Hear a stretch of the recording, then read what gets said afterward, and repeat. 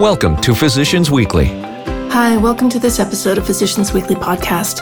I'm your host, Dr. Rachel Giles from Medicom Medical Publishers in collaboration with Physicians Weekly. The Physicians Weekly podcast provides thought leader insights on the latest medical news, clinical trial coverage, and advances in medicine and healthcare. Today's episode features two interviews. Firstly, we talk about a very timely topic, monkeypox, with public health specialist Dr. Louise Siegfried from Oxford University in the UK. An ongoing outbreak of monkeypox, which is a viral disease, was confirmed in May 2022, and the initial cluster of cases was found in the United Kingdom, where the first case was detected on the 6th of May 2022 in an individual with travel links to Nigeria. However, the Biden administration this month declared the outbreak of monkeypox a public health emergency. Who is at risk? What are the clinical guideline recommendations? Dr. Siegfried has been involved in the public health response since the very beginning of this current outbreak, and recently published a paper examining the clinical guidelines for prevention and treatment of monkeypox. Our second interview is with our regular contributor and a registered radiologist and medical malpractice attorney who goes by the pseudonym Dr. Medlaw. She tells us about what loss of chance doctrine means in a medical malpractice claim. Under the loss of chance doctrine, a doctor can be held liable for causing a patient's loss of a chance to be cured if the doctor negligently fails to diagnose a curable disease, and that patient is then harmed by the disease. Fascinating topic. Enjoy listening. So thank you so much for joining us, Dr. Siegfried. Firstly, could you introduce yourself, and then could you start just by talking about monkeypox in general? What's the situation right now? Thank you for this opportunity. Thank you for inviting me. I'm Louise Siegfried, and I'm a clinical research fellow and a public health specialist, and I work at the International Severe Acute Respiratory and Emerging Infection Consortium at Oxford University. What's the current status right now with the monkeypox outbreak, and what are the general concerns with regard to public health? So monkeypox is a zoonotic disease. It's caused by an orthopox virus belonging to the same genus as smallpox. The first human case was discovered in 1970 in the Democratic Republic of Congo. And since then, we've seen regular outbreaks, mainly in Central and Western African countries. It's not a new disease, and we know it's affected the humans. However, this is the first time we're seeing a prolonged outbreak of human-to-human transmission in traditionally non-endemic countries, which is a cause for concern.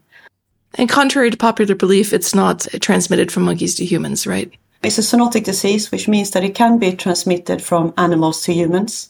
So this is how it traditionally enters the human transmission chain. But what we currently see in the traditional non-endemic countries where we haven't experienced this human-to-human transmission before is that it's predominantly spread from human to humans through close contact. All right. So what are some of the concerns about what's being seen right now? It's not endemic anymore, just simply to Central and Western Africa. We're seeing many thousands of cases outside of those regions. As far as the public health is concerned, what do we need to know and what are the guidelines? And I wanted to refer to your paper, which is a systematic review about those guidelines. Could you take a deeper dive into that particularly? So clinical guidelines are important to help clinicians guide clinical decision-making and for the patients to receive the best available evidence-based care to improve outcomes. Having guidelines early on in epidemics may also help prevent inappropriate medications being trialed. So we see that, for example, now in long COVID, where people desperately try lots of different medications, and all medications have side effects, etc. So clinical management guidelines may also have a role there in preventing, non-evidence-based care. One of the concerns is that although monkeypox has been known for decades, there hasn't been that much research carried out, which is an issue.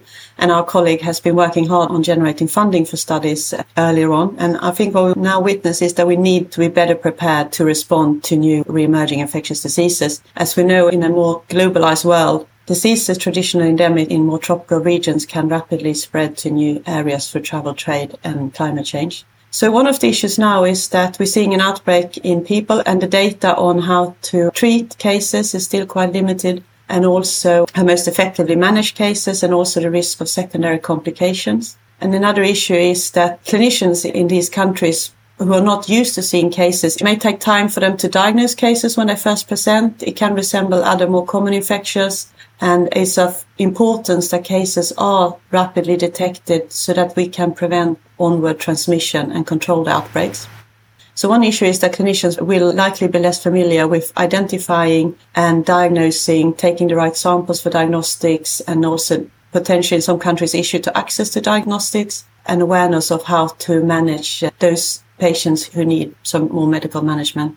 And although it's a mild disease in most cases, it has a risk of secondary complications. So we've seen a few fatalities in some countries from secondary complications mainly. And although it's a mild infection in most cases and people can recover at home, and they have to just take care to have stringent isolation while they're infectious to reduce risk of transmission, there are some people who will require, where it can be very painful, the poxes, and they require inpatient management. And is that inpatient management with antiviral medication, or is that palliative? Also with pain management, intravenous morphines, etc., and then also management of the complications of severe pains. And there's also, we know there are secondary complications. For example, it can also be psychological complications as well as a risk of secondary infections in the poxes and encephalitis, which is an inflammation of the brain. So, and even though we know this and we know roughly how it's transmitted, there's also an issue for healthcare facilities also need to be aware of how to prevent the risk of transmission. And when you have to isolate patients and stringent infection prevention control regulations, it also adds extra pressure on healthcare services. So to help, we have clinical management guidelines. So they are documents that guide clinical decision making. So clinical management guidelines generally provide information about which symptoms to look out for. So that can be very helpful, especially when it's rare infections that people might be less familiar with. So help their physicians triage which patients might need what kind of samples and what kind of diagnostics tests to identify if it is monkeypox or something else, and also how to treat patients. So we did a systematic review to look for the availability of existing monkeypox clinical management guidelines, to look at what's available for clinicians, because we were also concerned about looking at whether clinicians globally have access to guidelines for early identification of cases, to initiate prevention, and also to treat patients, to ultimately guidelines are there to improve patient care and outcomes. Excellent. And so you actually were able to find 14 guidelines, and you found disagreements and agreements. Were they generally harmonized, or was there a lot of work to be done still? So in our systematic review, so we used systematic review methodologies, and we searched for peer-reviewed guidelines that are published in traditional literature, and also for grey literature. We looked at internet and different public health websites, etc., where we would expect to find these kind of guidelines.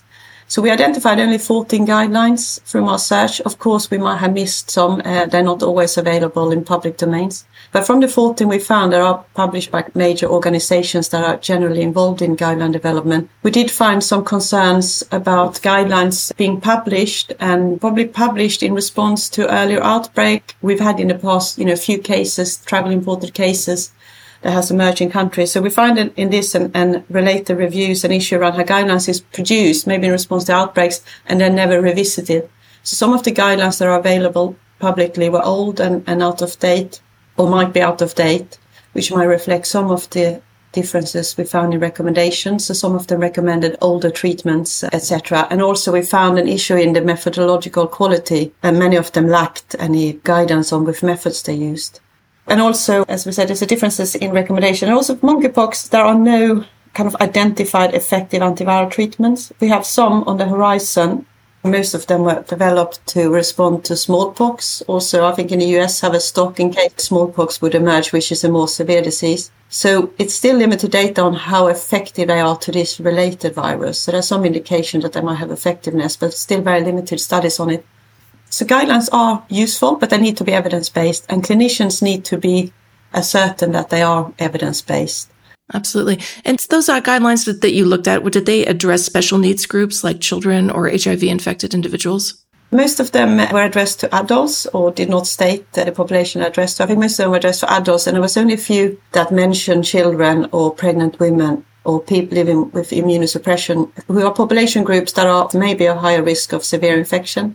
From earlier studies in Africa, there was a higher mortality in younger children, but we do not know if that's the same for this outbreak. We don't know if that's dependent on the limited healthcare setting and perhaps a higher risk of secondary complication, malnutrition, etc. So we don't know if that's the same for this outbreak in higher income settings when you have high access to care, but it is a concern that there was limited guidelines for children.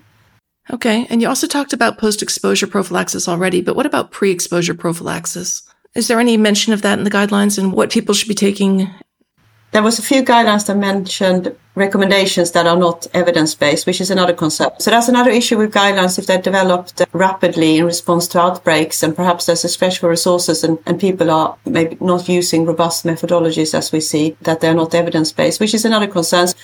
I think what is flagging up is that we need to look at how we develop guidelines better, ideally ahead of epidemics, and also how we then integrate new evidence that will emerge from studies into these guidelines to keep them updated, or retract all guidelines if there's no resources for it. From the outset of development of guidelines, we recommend to involve stakeholders from countries that have experiences in dealing with monkeypox, and also that there are mechanisms from the beginning about how they will be updated as new evidence emerges. So what we also found in our review, which is a real positive, is that guideline that was produced from Nigeria Center for Disease Control had more complex recommendation on these important aspects of preventing and managing the risk of secondary complications. And they had in-depth guidance on that, which is helpful. So for emerging infections, often there's limited treatments available. So the mainstay is normally what we refer to supportive care, such as fluids and managing electrolytes and preventing and managing secondary complications. So that was a positive, and it also highlights that need of ensuring that to engage the right stakeholders with experience when developing guidelines to help ensure that they are complex, covering the key important aspects, as well as being able to integrate new treatments. What we also see is we need to harmonize guideline development. We need to ensure that guidelines address key population groups that could potentially be at higher risk of infections, and seeing how this outbreak is emerging now. Also that all these population groups that might have higher risk of immunosuppression, etc., are covered for in the guidelines, and also that guidelines are made accessible to clinicians globally, and that they have mechanisms for integrating new evidence. Right. And what are some of the solutions for going forward? And it's my last question here, to improve the availability of up-to-date guidelines for the physicians that are dealing with the disease now. I think in your discussion, you mentioned some possible strategies that could be addressed. Could you mention those? One of our recommendations is to create set guidelines up as living guidelines when there's resources to do it. So have mechanisms in place for monitoring new evidence coming out and integrating that into the guidelines. So on that note, early on in the COVID pandemic, we did a rapid review of COVID guidelines, and we found also these differences in recommendations, even more so, and people recommending treatments that were purely experimental and should only be used as part of clinical trials. And since then, WHO has taken a good lead in setting up a living guideline framework for COVID. So we're hoping that this can be adapted as a model for other guidelines as well, and for monkeypox, etc. And WHO is one of the normative bodies we have, and as is one of the organizations that clinicians globally might turn to, as well as the US Centers and other Centers for Disease Control. I think it's important that those organizations, that we focus on looking to maybe support their living guidelines frameworks as the kind of key standardized normative guideline for others to review. So I think it's also important that we support those organizations that might have the resources to do this, and also that they have the capacity to engage stakeholders from different regions to make sure that the guidelines cover, different risk populations, because this might be different in different regions and there might be different strains, etc. So I think that's one of our key recommendations, living guideline framework, and looking at harmonizing them by looking to these kind of normative bodies and make sure that they have the latest information today. And also investments into research to forward the evidence into most effective treatment for monkeypox now. And that there are funding for research to include children, pregnant women and people with immunosuppression, etc. Because this is another issue that we've seen in the past, also in randomized controlled trials, that those groups are often underrepresented, even though they're also often at higher risk of severe disease. So I think that's another of our key recommendations, investments, supporting people doing standardized RCTs, and then have a link to these living guideline frameworks. That's very clear messaging. Thank you so much for your time.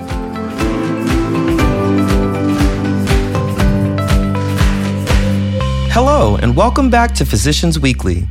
We are joined again by our regular contributor, Dr. Medlaw, a board-certified radiologist and medical malpractice attorney. Dr. Medlaw, thank you again for being with us. Great to be here. There is a point that confuses a lot of doctors about cases that allege a failure to diagnose. These are the ones in which the patient is currently healthy, but is still suing over the care based on the possibility that they might get sick again in the future. How is it possible for a plaintiff to do that? That actually comes up a lot in my field, which is breast imaging. So let's use an example from that. Let's say that a doctor is sued by a patient who claims that a mammogram that the doctor read 2 years ago actually showed a small early cancer that was not diagnosed, and then that patient, now the plaintiff, is stage 2B at the time of her diagnosis, and she's alleging that she would have been stage 1 when the cancer was missed. So she sues for all the additional treatment that she had to undergo as a result of her delayed diagnosis. But even though she's currently cancer-free, she also alleges a decrease in her chance to survive. So how is that possible? That her cancer might recur and she might die is only a possibility, and people can't sue over possibilities. Well, that's absolutely correct. We call those speculative damages. We disallow them. But here, the answer is she's not suing for a future damage. She's suing for a present one that has already attached, the loss of a substantial chance to be cured. And we call this, no surprises, the loss of chance doctrine. And it actually has a long history. How far back does it go? It showed up the first time back in 1867.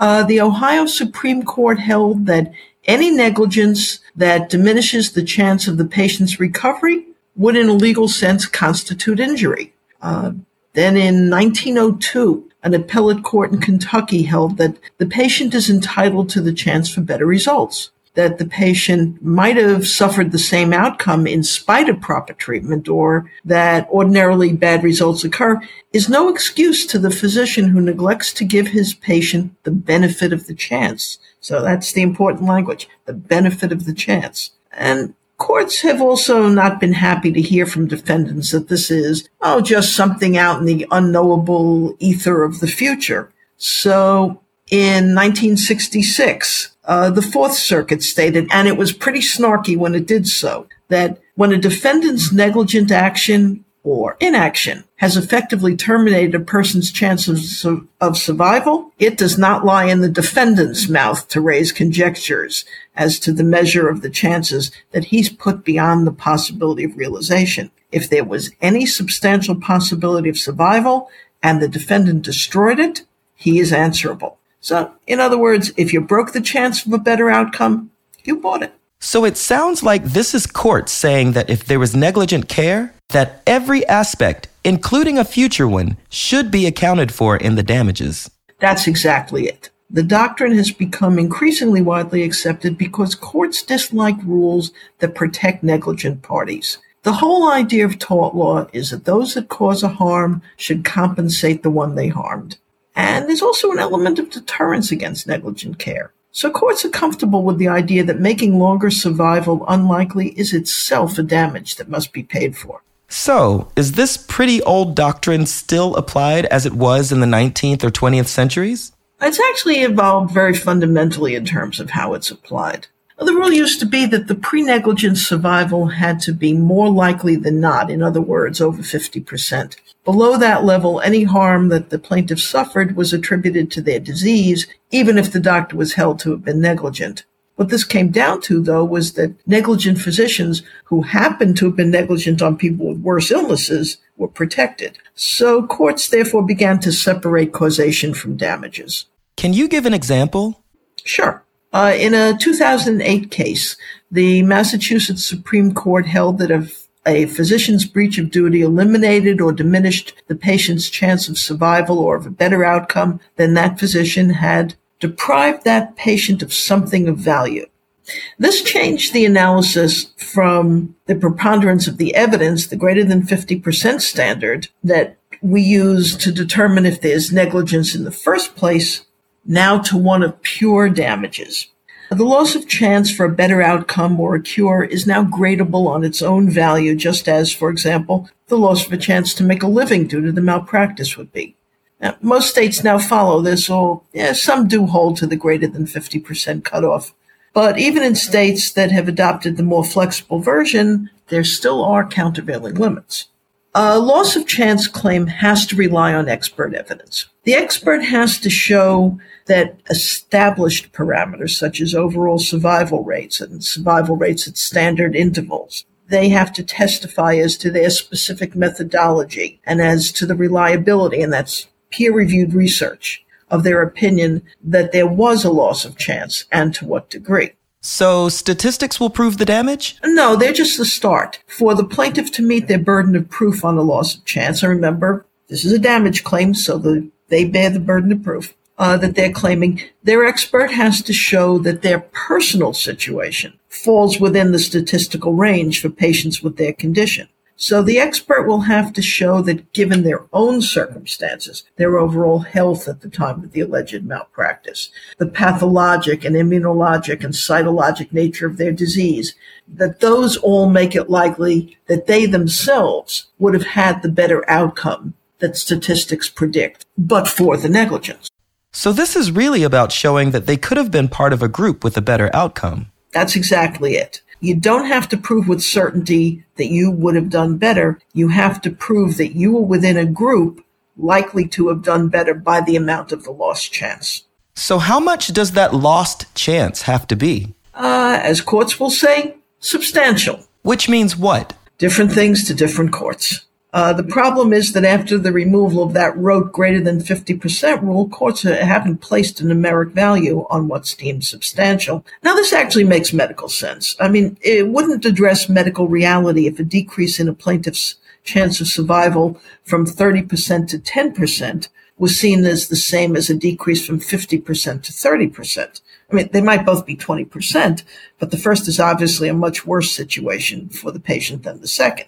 So, for example, in a case in Minnesota about a failure to diagnose an infant's tumor, it decreased her chance of survival from 60% to 40%. The court said, okay, 20% is substantial. In a case in Washington State, a 14% reduction of likely survival in a lung cancer case was accepted as substantial. So how does this play out with the jury? The jury has to put the matter into context and determine if what can be considered a substantial level of loss of chance based on population stats was also a substantial factor in the actual case. So what this is that the expert shows the jury the extent of the loss of chance, but it's the jury that determines what role it really played in the context of the disease as it was at the time of the alleged negligence.